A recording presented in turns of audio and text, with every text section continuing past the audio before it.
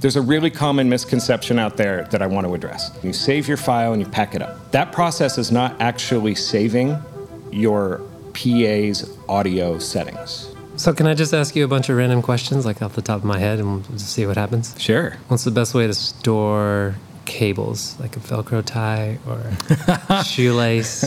I prefer trick line. I feel like the Velcro is always sticking on itself and getting in the way. I like trick line. That way, you always have a whole bunch of spare trick line pieces in case you need them. Okay. How'd you meet your wife? How did I meet my wife? Her brother is a sound engineer in San Francisco, where I lived at the time. And she also lived? No, she came over for his wedding. To visit. Okay. And I was the best man. And he told me, before I met her, to not get any funny ideas. So really, it's his fault. Because that incepted you with the funny ideas. Instantly. I should ask, what's your name? Hi, I'm Nick. And where are we? We are at The Dojo, which is D&B's training facility in Asheville, North Carolina. And that's not just a clever name, right? This used to be a real dojo. Yeah. Back before we took this part of the building over, there was an actual karate dojo. Karate. And so we just referred to it as The Dojo. And then they left. We took over the lease. We knocked down a wall between the buildings. And then it was like, we're going to the dojo. Cool. And here now there are classes, training, anything else? This is where you come to get a D in black belt. D in black. There's a lot of puns around here. Yes, there is. The D and bottle. Yep, the D in bottle. I also have a D umbrella. Okay. Yeah. Just random other things I was thinking of. So I recently took several of the D&B trainings. And one of the things we learned is that when you turn on array processing, there is a standard target that always gets used. And I just found myself recently wondering, what does that look like? Can I look at it? And is there a place where I can see that? There is. On Array Calc, when you turn on array processing and you have the dialog for it open, it will show you before and after spectral responses of the PA, which will include the target curve. Okay. Now, here's the interesting thing about the target curve. That is not a target curve of the PA. It is a target curve of the PA at the seats. So it's automatically compensating for distances and different arrays with different box type with different distances, so that all of them hit the same target curve at their respective seating locations. Do you want to keep doing this job forever? Or is there other stuff you want to do in audio? I was hoping to retire. Photographer in a few years, retire? Okay, great. Yeah. Hot air balloon? Hot air balloon, yeah, sure. It's hard for me to imagine getting away from audio. I think I'm probably interested in getting more into the product creation management side, but still firmly with a foot in the field. I have good news for you. D&B loves to make lots and lots of new speakers. Right. There's probably, how many models do you think are in this room? That's a good question. 40? Do you know how many total models that there have ever been? I think at some point we made 45 models of subwoofer, including all of the installation variants and that kind of stuff. Yeah. It's great that we have a product for every niche. It's really impenetrable for someone that's new to D&B to figure out what's what. One thing that I forget a lot until I get into the field and I'm up in a lift is how to adjust speaker aim.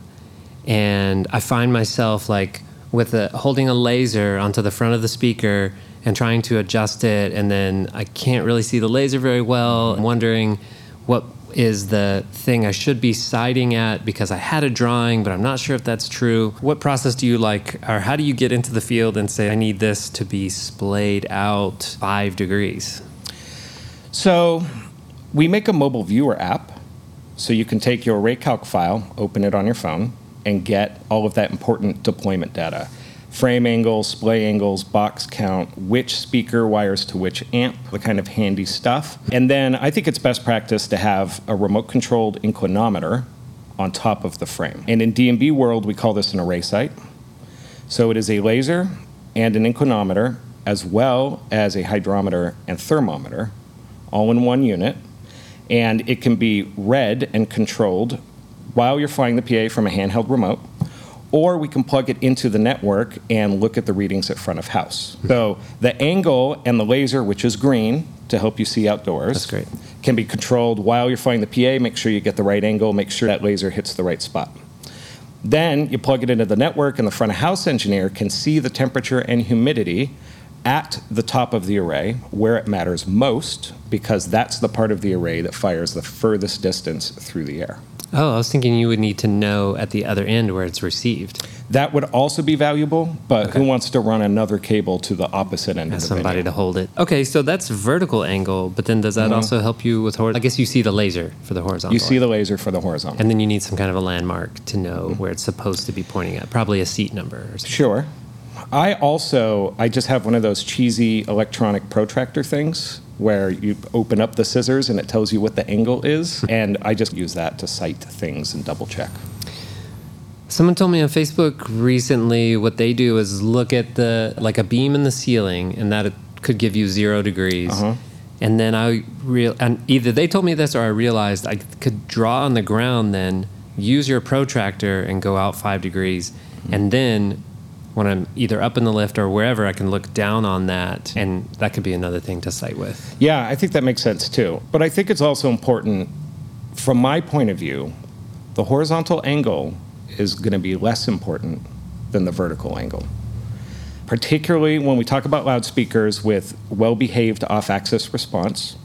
As you go off-axis, you should be getting an even attenuation of frequencies. So even if it's not pointed exactly the right way horizontally, there's a little bit of fudging. The vertical angle of the frame and the pin angles are extremely important when we're using array processing, because it's counting on precision between the way the PA is deployed and the geometry of the venue. Right. And it's only looking at the on-axis. It's looking at the on-axis elevation. And if your frame angle is off by 1 degree, that can really mess things up and actually have array processing work against you. So I tell people, if you don't have the time or the tools to be precise, you might not want to use array processing. I've wondered about that. Since I don't work with a lot of DMB PAs, I wonder how often people are going out and deploying something, loading R1, loading the preset, and that's kind of it, and how often they are booting up array processing. There's a bit of extra work depending on the complexity of the room. I don't know, maybe that's too broad of a question. I'll put it to you this way. Yeah. If people are working with the larger and higher end series, so if they have SL series, if they have J, if they have V, I'd say there's a 90% chance they're using array processing. And they've been to one of our workshops, they have their own expensive laser disto, maybe the fancy tripod thing. There's a helper tool in ArrayCalc to help you get the venue geometry in there. And that's going to be great for array processing. And then people using the smaller stuff, it's a little more like, I use ArrayCalc to tell me my splay angles, and I made sure it was right, and it's great. Sound goes forward, so I make sure the speaker's pointed forward and have a great show. Okay. Yeah. I don't know if anything's changed since the last time we talked. I don't know if I already asked you this question, but what's a lot of recent service calls you've been getting that, I don't know, that you just wish people knew? Do you want to do a PSA about Yeah, sure. product questions that you're getting a lot recently? Yeah, I think that's great. There's a really common misconception out there that I want to address. When you're operating your system in R1, the DMB control system, that software is running and you save your file and you pack it up. That process is not actually saving your PA's audio settings. So far, you've only saved the layout of your control screens. They're saved in the amp. Right. All of those settings are running in the amp. They don't really need to be saved unless you find a situation where an amp fails and you need to replace the amp and push new settings to it. In which case, you're really going to wish you had the settings of that amp saved into the R1 file. So make sure you save a snapshot, or what we call system settings, into the file. This is the way that the software goes and confirms all of the settings of the devices, saves them into the file. Now you have something to recall later. Just saving the R1 file by itself is not actually logging your settings. Okay. And you want people to know this because you have gotten some frantic phone calls of people like, where are my settings? Something like that. I love it. I'll visit a music venue that has a DMB PA and they have 4 or 5 sound operators, and each one of them has their file for the settings they like. And I show up and they're like, it's the weirdest thing. I open my file and it still has Bob's settings from yesterday. And I'm like, let me see your files. And there's no snapshot saved. So they're all just 5 of the same file with different names on the file. They're not actually recalling anything. Got it. Yeah. Or that question, I had an amp fail, what do I do now? I'm like, it's too late to get the settings off of it. Maybe, depending on how it failed. But I remember in the class now with Chris and Dave Thomas. They went over this a lot, talking about pushing and pulling of information using R1 with the controller, because they get so many questions about that, and they made it really clear, but I can see that a year from now maybe I will have forgotten, and I'll need to go and look again at what gets pushed and what gets pulled, and what is the end of day procedure to store all that information. All right, let me give you a hypothetical situation that I think will describe to you why it works the way it does and what our approach is. Okay. Let's say you're the system engineer for Taylor Swift out with a DMBPA from 8th Day Sound. Let's say that. That sounds great. Sounds fun, right? And show's going great, everything's wonderful, and out of nowhere the computer just crashes. Computers never do that. But when they do, you want to be sure that when you reboot that computer and open your file, you want to be absolutely certain that you're not going to send the PA to some earlier state in the day when you saved last. So as long as you have the same device list and the same speaker types, it's always going to read from the PA. And it's going to be your window into what's happening in the PA. And in order to make a change, you have to intentfully instigate either touching a button or a knob, or recalling a snapshot. Otherwise, it will never push your settings. Got it. Fair enough? Sure. What's your favorite drink? Right now, I'm doing a keto diet, and I'm not supposed to drink, but I refuse to not drink, so I've resorted to vodka sodas. Are you in ketosis at this moment? Feels like it. Feels like it. It feels painful. Hey, I have a question for you. All right. You've been hanging out here at the dojo for a couple of days. Yeah. What have you been doing? Taking measurements for Tracebook. So Tracebook is an online community for the exchange of loudspeaker reference data. And what's super cool about being here is that I have been, little by little, over the last couple of years, reaching out to people to see like what manufacturers might want to get involved. So I reached out to you and I said, hey, can I come measure a bunch of your speakers? And you said, let me check. Yeah. And then it happened. And lo and behold, despite our reputation, we don't refuse to keep everything proprietary. And I felt like there was a pretty good shot, because it's not like there are some manufacturers that there's a whole spectrum from manufacturers that don't have any information and there's not even a drawing on a spec sheet, to manufacturers that have some GLL files but not for their subwoofers, to manufacturers that have a lot of GLL files but for some reason there's no phase data.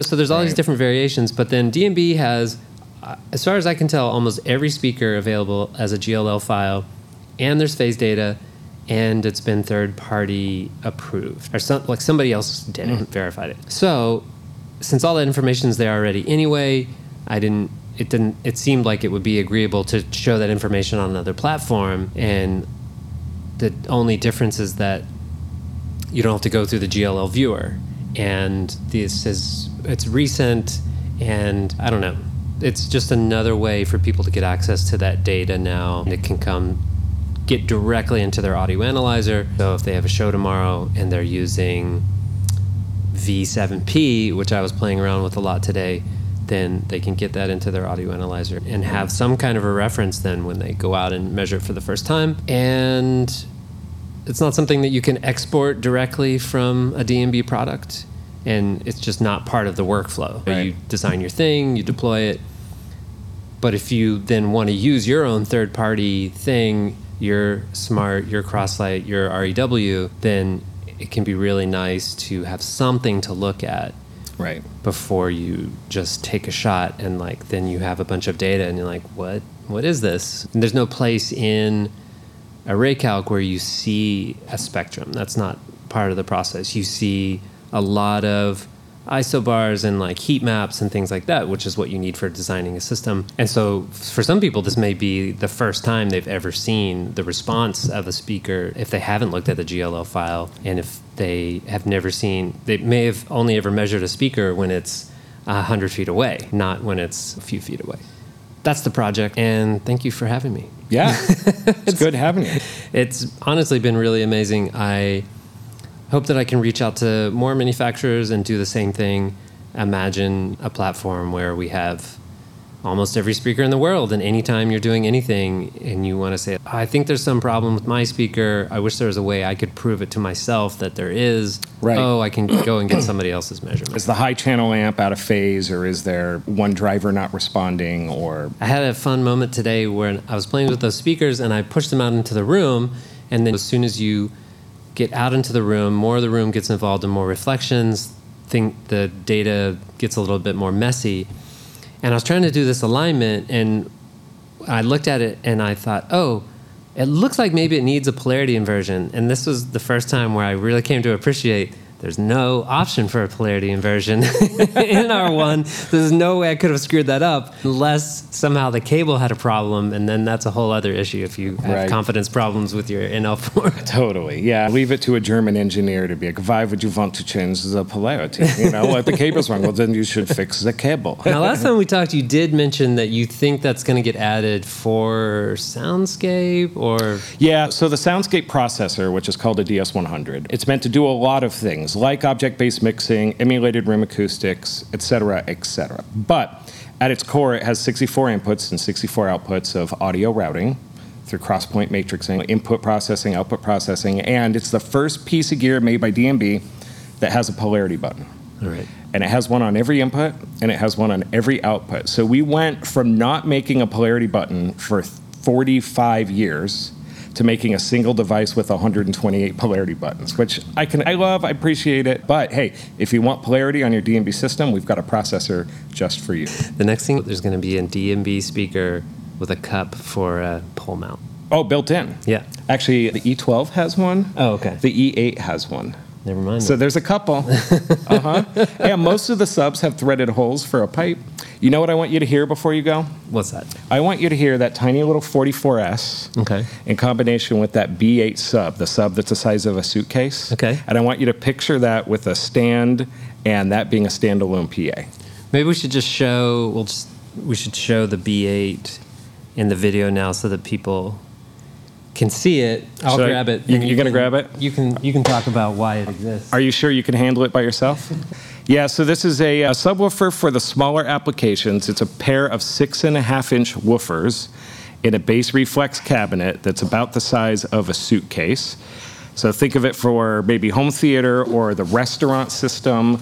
Maybe it's even, I don't know, built into the seat of a theater as an effect speaker. And of course, the seat of a theater, that's a good idea. Right? Gareth Owen on Bad Cinderella is using these as under balcony subs. So they're mounted up along the lighting pipe that goes along the balcony face, piped down, poking its face out under the balcony. And I think I said home theater, but you didn't want to commit to that. Home theater is fine. People use DMB systems in little trade show booths or control rooms at the Performing Arts Center or the edit suite at the sports facility or the restaurant system. And you said it fits in a 19-inch rack, which is funny. Right. And so I've talked to a couple front of house guys about putting this in their console under rack as their front of house reference system subwoofer. So in here, I guess mounted down is an 8-inch driver. It's actually a pair of 6.5s that are front mounted, believe it or not. Pair of 6.5s. So the B8 means nothing. Means nothing. Okay, yeah. I was trying to be smart. That's the wrong thing. No, I'm afraid not, yeah. And so that's borrowing some driver technology that came from the side-firing drivers of the SL series. Those side-firing drivers that not only put more energy forwards, but also cancel energy to the sides and rear. They needed to be surprisingly small with extremely high excursion. And that special kind of combination requires a different approach on a voice coil, different approach on a magnet with more magnetic flux next to the voice coil. All of that resulted in A series, the B8 sub, the 44S, which is like a ridiculous amount of output for a very small package. If people want to come here and see this and learn things, where should they go to find like a calendar of events? dbaudio.com has a full calendar of in-person workshops and webinars. It also has on-demand tutorial videos. And you can always just send an email to support@dbaudio.com. Tell us where you're from. It'll get transferred to your local support peoples in your time zone and in your language, and you can ask us more questions. Great. And I'll recommend it. It's no cost. It is super easy to access. There's currently no platform. I mentioned this to you, and you said that later on there will be a platform. But right now it's just a Zoom link, and you just log in, and later on they send you the recordings. I really appreciate how super easy they've made it. There's nothing to sign up for. It just comes to your email. We're hoping that when our education platform is in full swing, that'll be a great way for people to get the nuts and bolts stuff at their own pace, at their own schedule. Then we can still have webinars. Just in time. Have them be more discussional and interactive and more of a community kind of event instead of a lecture. And I know you guys don't just do things here. So the workshop you have coming up next week, you'll do things here and you'll go where? Yeah, the workshop next week is the SL series workshop. So we're talking about the larger line arrays. We do the classroom portion in this classroom-sized room. But as you can imagine, flying and listening to stadium PAs in here isn't going to work. So we rent the arena in downtown Asheville and go in there with a rigger call, flying 8 arrays, trying them in different configurations. Everybody gets hands-on rigging time, and then we get to listen to different array processing settings and evaluate what we're hearing, and we have a lot of fun. And we also have a similar classroom space in Long Beach, California. Okay. So finally, we have something for the West Coasters. Nick, this has been fun. Thanks again for having me this week. And I guess we should just end by you telling people how to get in touch with you if they want to. You can just send an email to support@dbaudio and say, I want to talk to Nick. Okay. They could transfer it to me. If you're really good at writing stuff down, it's nick.malgieri@dbaudio.com. Cool. Thanks, Nick. Thanks. What's for dinner?